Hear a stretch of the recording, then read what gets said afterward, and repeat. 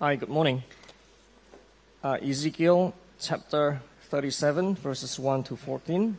The hand of the Lord was upon me, and he brought me out by the Spirit of the Lord and set me in the middle of a valley.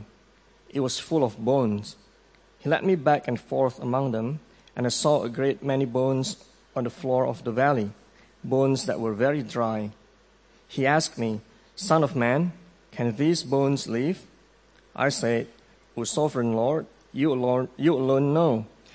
Then he said to me, Prophesy to these bones and say to them, Dry bones, hear the word of the Lord. This is what the sovereign Lord says to these bones. I will make breath enter you, and you will come to life. I will attach tendons to you and make flesh come upon you and cover you with skin. I will put breath in you, and you will come to life. Then you will know that I am the Lord.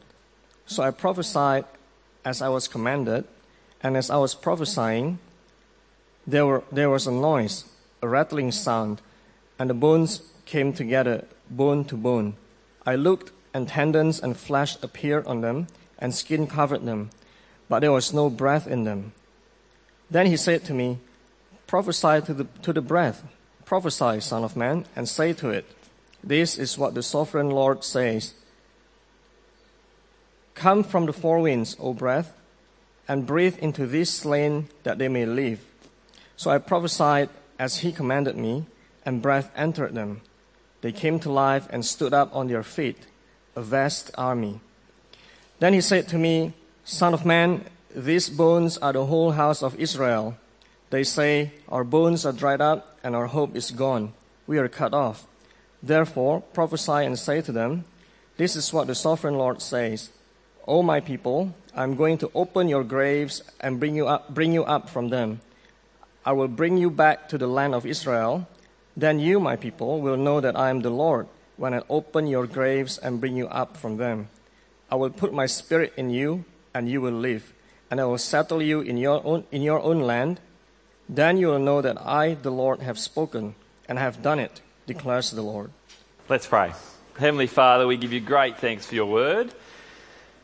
As we come to look at such a big topic today, help us to understand the exile, not for head knowledge of history, but how we need to not be in exile with you. Amen.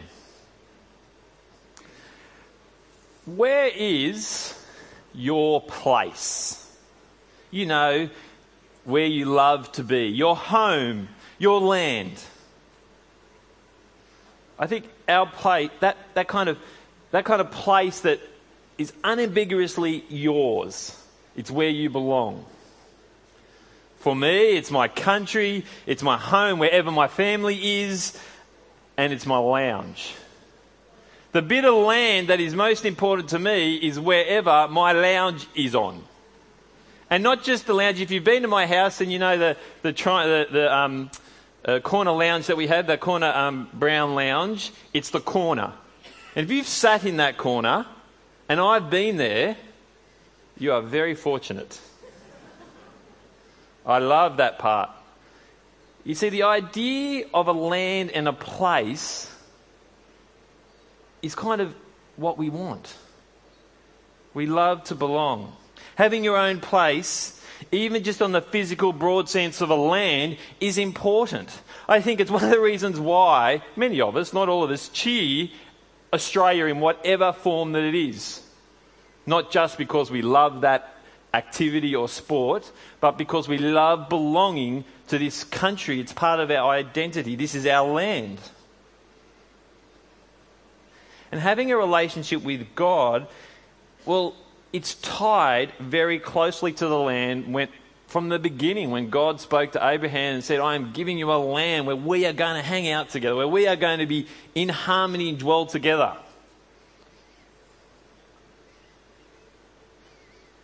And yet, exile from these places has become such an unwelcome part of life for many.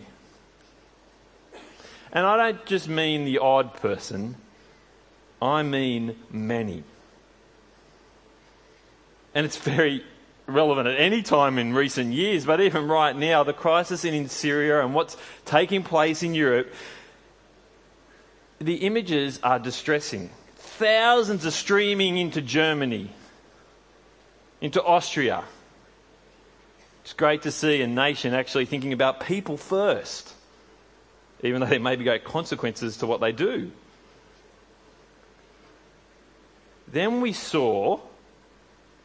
some of us saw, that 3-year-old boy, Alan, dead on the beach. I don't know what I think of whether those images should have been put all around the world. It's kind of disturbing, and I don't know whether I necessarily agree with it. But what we are confronted with, what it's done, it's brought to the forefront, if it needed to be, the world is in exile. The world is displaced. There is a new high. 59.5 million people are displaced because of war. It's a record. When I said many, just because of war, there's 59.5 million people. And I haven't talked about natural disasters or any other things. Exile is just get your head around those numbers and then put it aside and not worry about it. That's what we do. There are 12 million stateless people. Today's pop-up moment is about God's people in exile. God's people whose relationship is built around the land that we saw in those 2 disastrous moments in the kids' spot. I actually did have the verses to actually say that did happen. In 2 Kings, you see that happening and taking place in chapter 17 and throughout 2 Kings, the drama, kind of the history of it, of that taking place. And the prophets that were spoke before the exile, during it and after it, point to this moment. What does it mean? Is it just history and part of our background as Christians, but we can leave it behind? Or is it far more significant?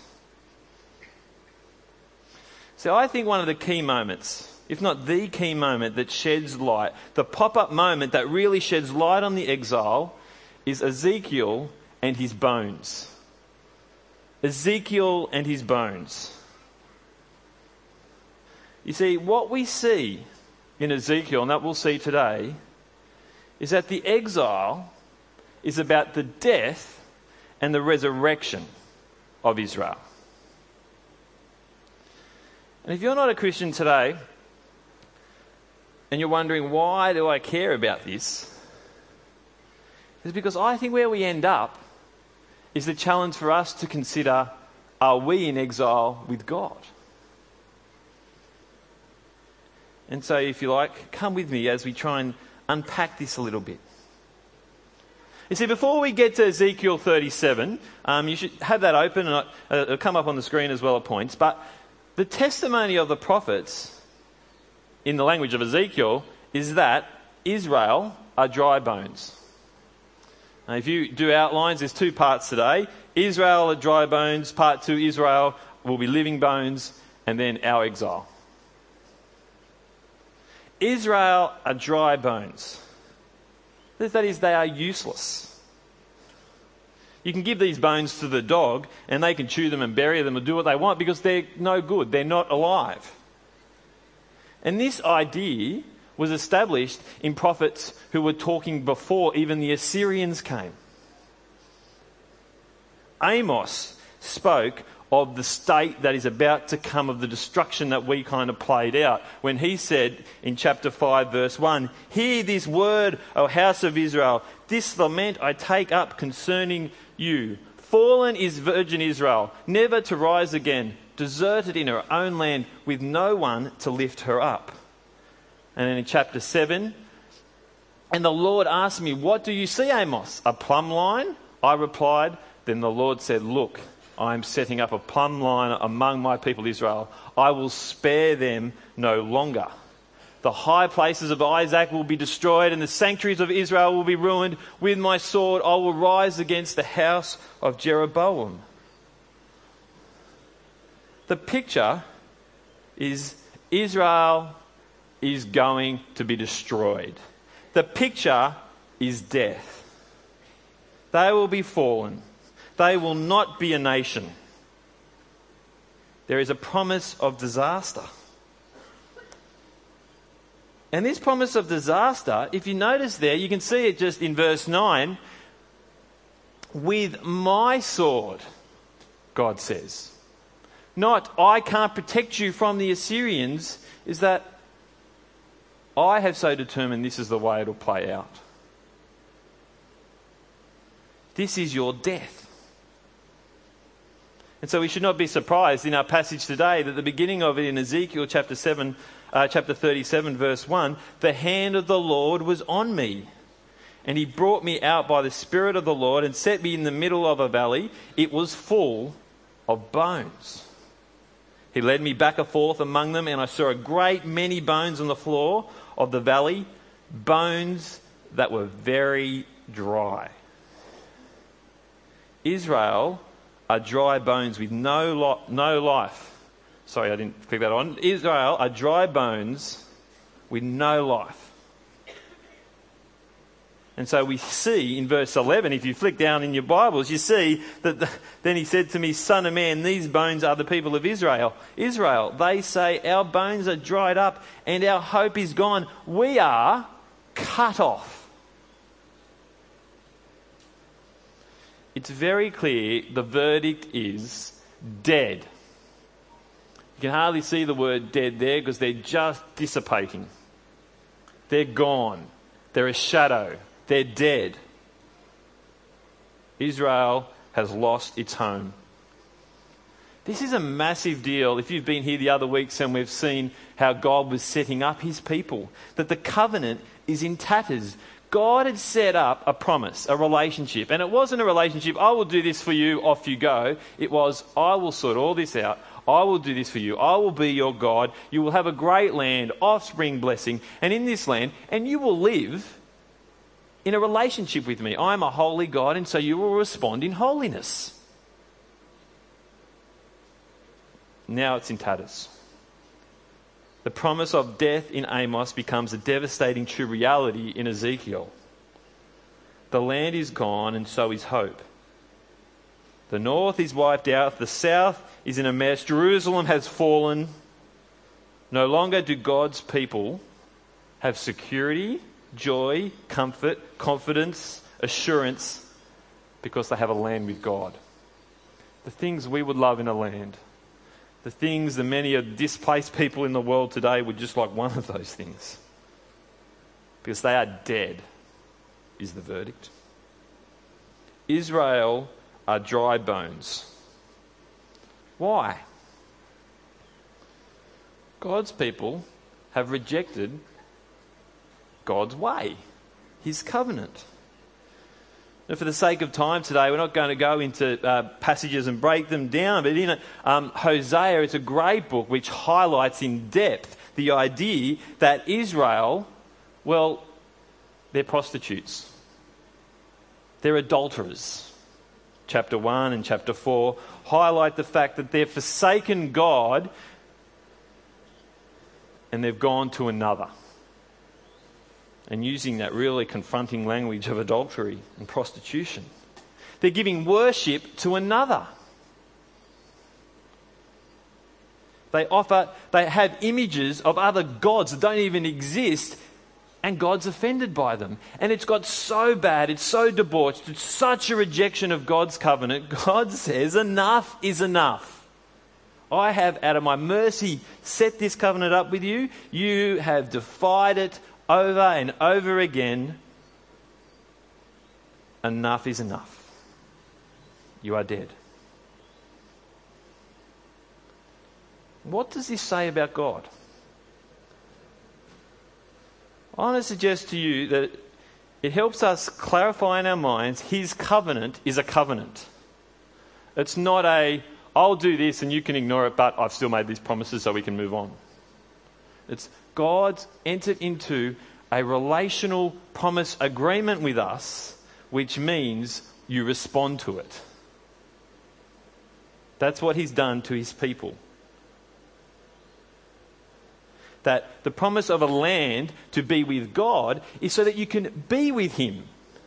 So you can't be with God and worship other gods, not live his way, not care for his ways. That's not the relationship that was set up. It can't work. And so it's a reminder that the covenant is a covenant. It tells us that God is not a bad parent. A parent who is a policeman. He is a policeman and his son is always getting in trouble. A little bit of vandalism here, a little bit of drugs here. Nothing major, but enough to get in trouble and to get pulled up by the cops. A little bit of drunken disorderliness. But this policeman has a bit of rank and power, so he can just wander on in and say, you know what? You can prosecute my son, but I'm your superior. Your call. And this son, time and time again, gets away with it. That's not a loving father. That's a bad father who doesn't care. That is not God. He's always said, you can't live as my people without being my people. Enough is enough. It reminds us in harsh, stark, confronting, with a lot of questions that we can't even engage with today, but it reminds us that God is consistent, reliable, he punishes and he disciplines. But here's the problem. Here's the problem, at least in my mind, that needs reconciling. Doesn't this create a problem for God? I feel like the way the covenant's set up, he's kind of backed himself into a little bit of a corner and he can't get out of it. Because we've seen that he's made promises and they're not promises that can be just forgotten about. He's made eternal promises. The other day, we talked about the fact that there's a forever kingdom and a forever king. And now, what's going to happen? The way he set up the covenant, it seems it's impossible to keep because it's been rejected, but he's made forever promises. You see, the exile is not just about death. It tells us that out of exile, Israel will be living bones.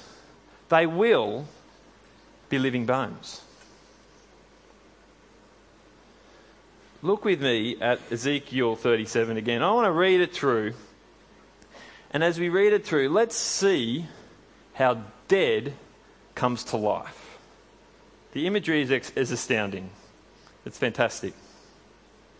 Let's have a look at it. You follow it on your Bible. Follow it on the screen with me if you like. The hand of the Lord was on me, and he brought me out by the Spirit of the Lord, and he set me in the middle of a valley. It was full of bones. He led me back and forth among them, and I saw a great many bones on the floor of the valley, bones that were very dry. He asked me, Son of man, can these bones live? I said, Sovereign Lord, you alone know. Then he said to me, prophesy to these bones and say to them, dry bones, hear the word of the Lord. This is what the Sovereign Lord says to these bones. I will make breath enter you, and you will come to life. I will attach tendons to you and make flesh come upon you and cover you with skin. I will put breath in you, and you will come to life. Then you will know that I am the Lord. So I prophesied as I was commanded, and as I was prophesying there was a noise, a rattling sound, and the bones came together, bone to bone. Life is coming out of death. Verse 8. I looked and tendons and flesh appeared. Tendons and flesh appeared on them, and skin covered them, but there was no breath in them. Here comes the breath. Verse 9. Then he said to me, prophesy to the breath, prophesy, Son of Man, and say to it, this is what the sovereign Lord says. Come, breathe from the four winds and breathe into these slain, that they may live. Here we have dead bones coming to life in vivid imagery.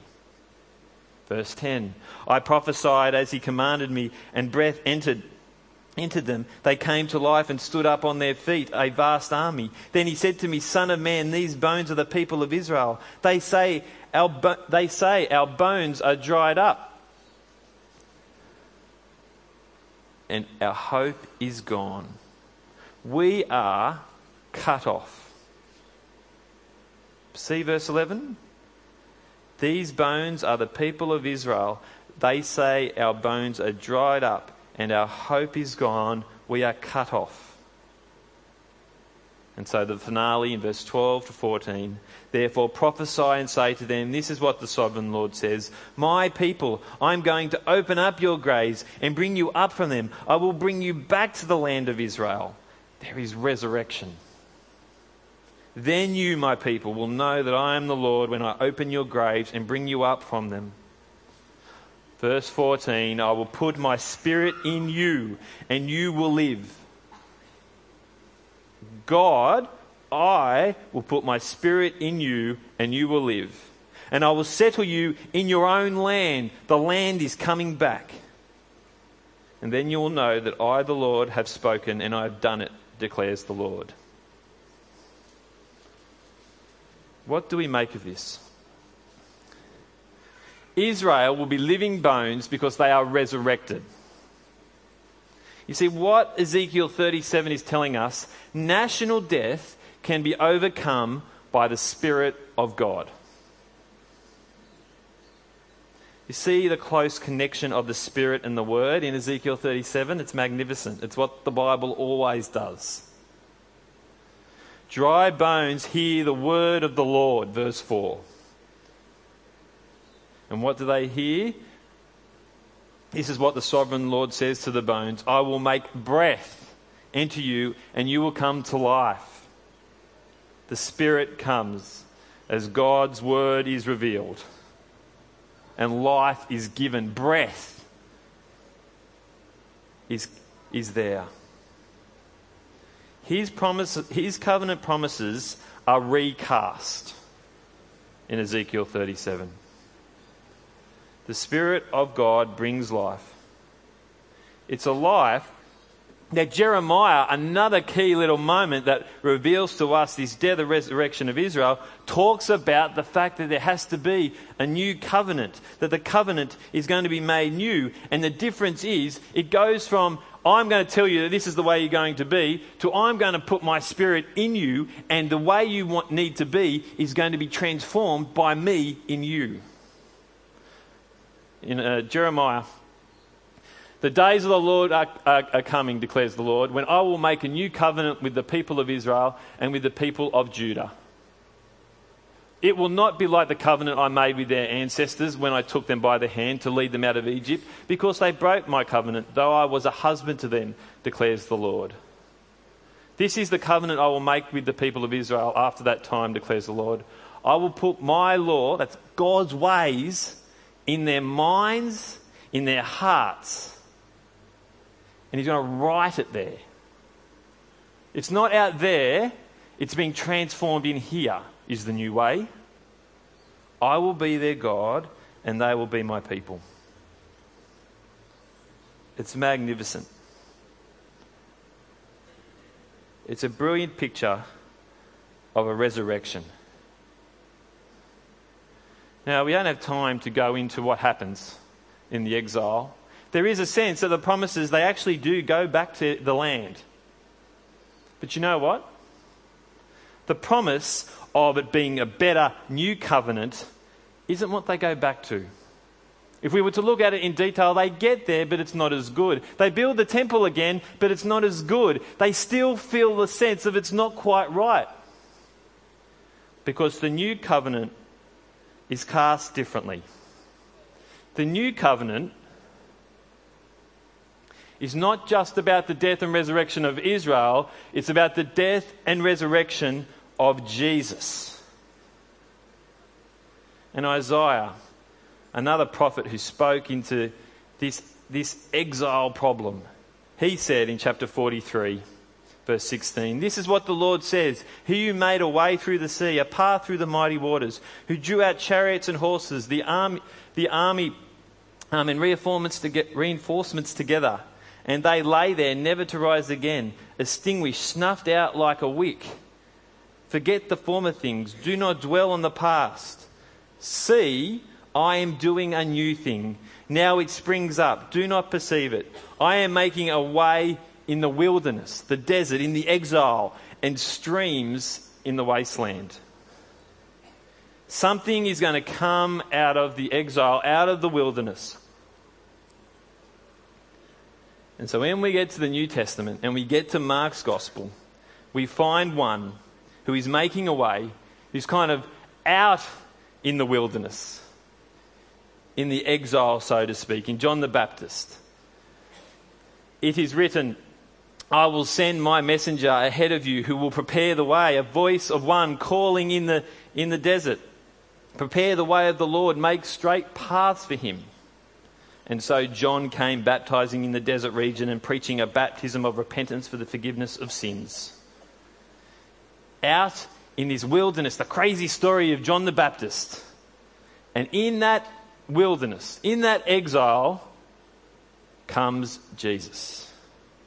Jesus came from Nazareth in Galilee and was baptized by John in the Jordan. As Jesus was coming up out of the water, he saw heaven being torn open and the Spirit descending on him like a dove. And a voice from heaven came from heaven. "You are my Son, whom I love. With you I am well pleased." At once the Spirit sent him out into the desert, into the wilderness. And he was in the desert for 40 days being tempted by Satan. He was with the wild animals and the angels attended him. When this one who appears on the scene in the wilderness, who arrives to anoint him?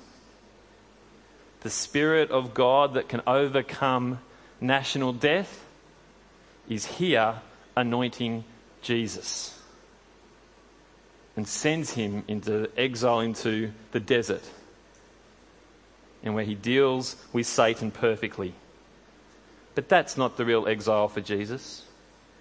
If we read the Gospels and hear his story, his real exile comes when he's on a cross facing the wrath of all of the world for what we've done to God. When he's there facing our punishment, this new covenant is being revealed. That Jesus has come, the Spirit anointed Jesus has come so that you and I don't have to be in that exile. As Paul says in 2 Corinthians chapter 5, he became sin for us. And so there is a new creation in chapter 5, verse 17. The old is gone, the new has come. All of the effort of the exile and looking back there reminds us that Jesus has come so we don't have to face it in our lives with God. And so as we finish, we need to consider the exile we all face. Are your bones dry or are your bones alive? On one sense, that's a ridiculous question, right? All of you are here alive. Yes? Good. We're breathing, the bones move, they're working, you're alive. But are you? Because while they're kind of actually alive, without Jesus and the Spirit of God, your bones are actually really dead. The new way of the Spirit of God is that through Jesus, the land that you should want and to long for beyond the grave is yours because of what he did on the cross. That your bones will live beyond the grave into that new land. Only with Jesus. If we don't have the Spirit of God, the harsh reality is your bones are already dead. I have 2 points to finish thinking on. And before we get to them, if you're not a Christian today, that's the challenge for you. That's why I wanted you to come along with us. Hopefully you were able to, because what we're seeing is the challenge by God to say, I want you to live with me. And everyone keeps on mucking it up. Everyone won't be able to do it themselves, so I've come so I can change you from the inside. Trust in my Son. And that offer is for all of us. You can respond to that today. But as we finish, just for a couple more minutes, wishful thinking, the world's problem, our danger. I forgot grammar there. Wishful thinking is the world's problem, and I think it's our danger. You see, the world would like to think there is no problem. That my bones aren't dry. That one of the answers that we're looking at with the problem with Christianity is, I'm fine with Christianity, I don't need it though. Oh, I think that's so true for today. It's irrelevant. We don't need it. That's why we really wanted to do this series. That's why I invite people to come along, because actually their bones are dry without Jesus. And somehow, hopefully God will help them see they need to consider that. Because the world around us is thinking it's not an issue, it's irrelevant. It doesn't matter. We want people to come and hear that there can be life. I think we see this no more clearly than at death. Hoping for a home without the Spirit of God is the testimony of so many funerals. Testimony of so many people saying they're looking down on us now happily. And tragically, there is no Jesus anywhere to be seen. It's wishful thinking. And it's also our danger. It's our danger because maybe we can get complacent and forget that. Maybe we forget what is going on in the bigger picture. And so what we need to do to finally finish is remember your exile while looking forward to your home. You see, we should never forget where we've come from, being dead. And we don't stay there though. We look forward to our home, because if we look forward to our home, we want to be living for God His way. And if we don't do that, you know what we'll do? We'll go back to complacency because we'll get stuck here. I'll get stuck thinking that Australia is the be-all and end-all, that Australia is the place I want to be. My brown lounge sitting there every night is the most important thing, that my family is the most important thing, that all of those good things that I love so dearly are the most important thing. And I've forgotten that my home and my real land is not my country, the house where my family is now, or even my lounge. We need to remember the exile and look forward to our home. Let's pray. Heavenly Father, we thank you.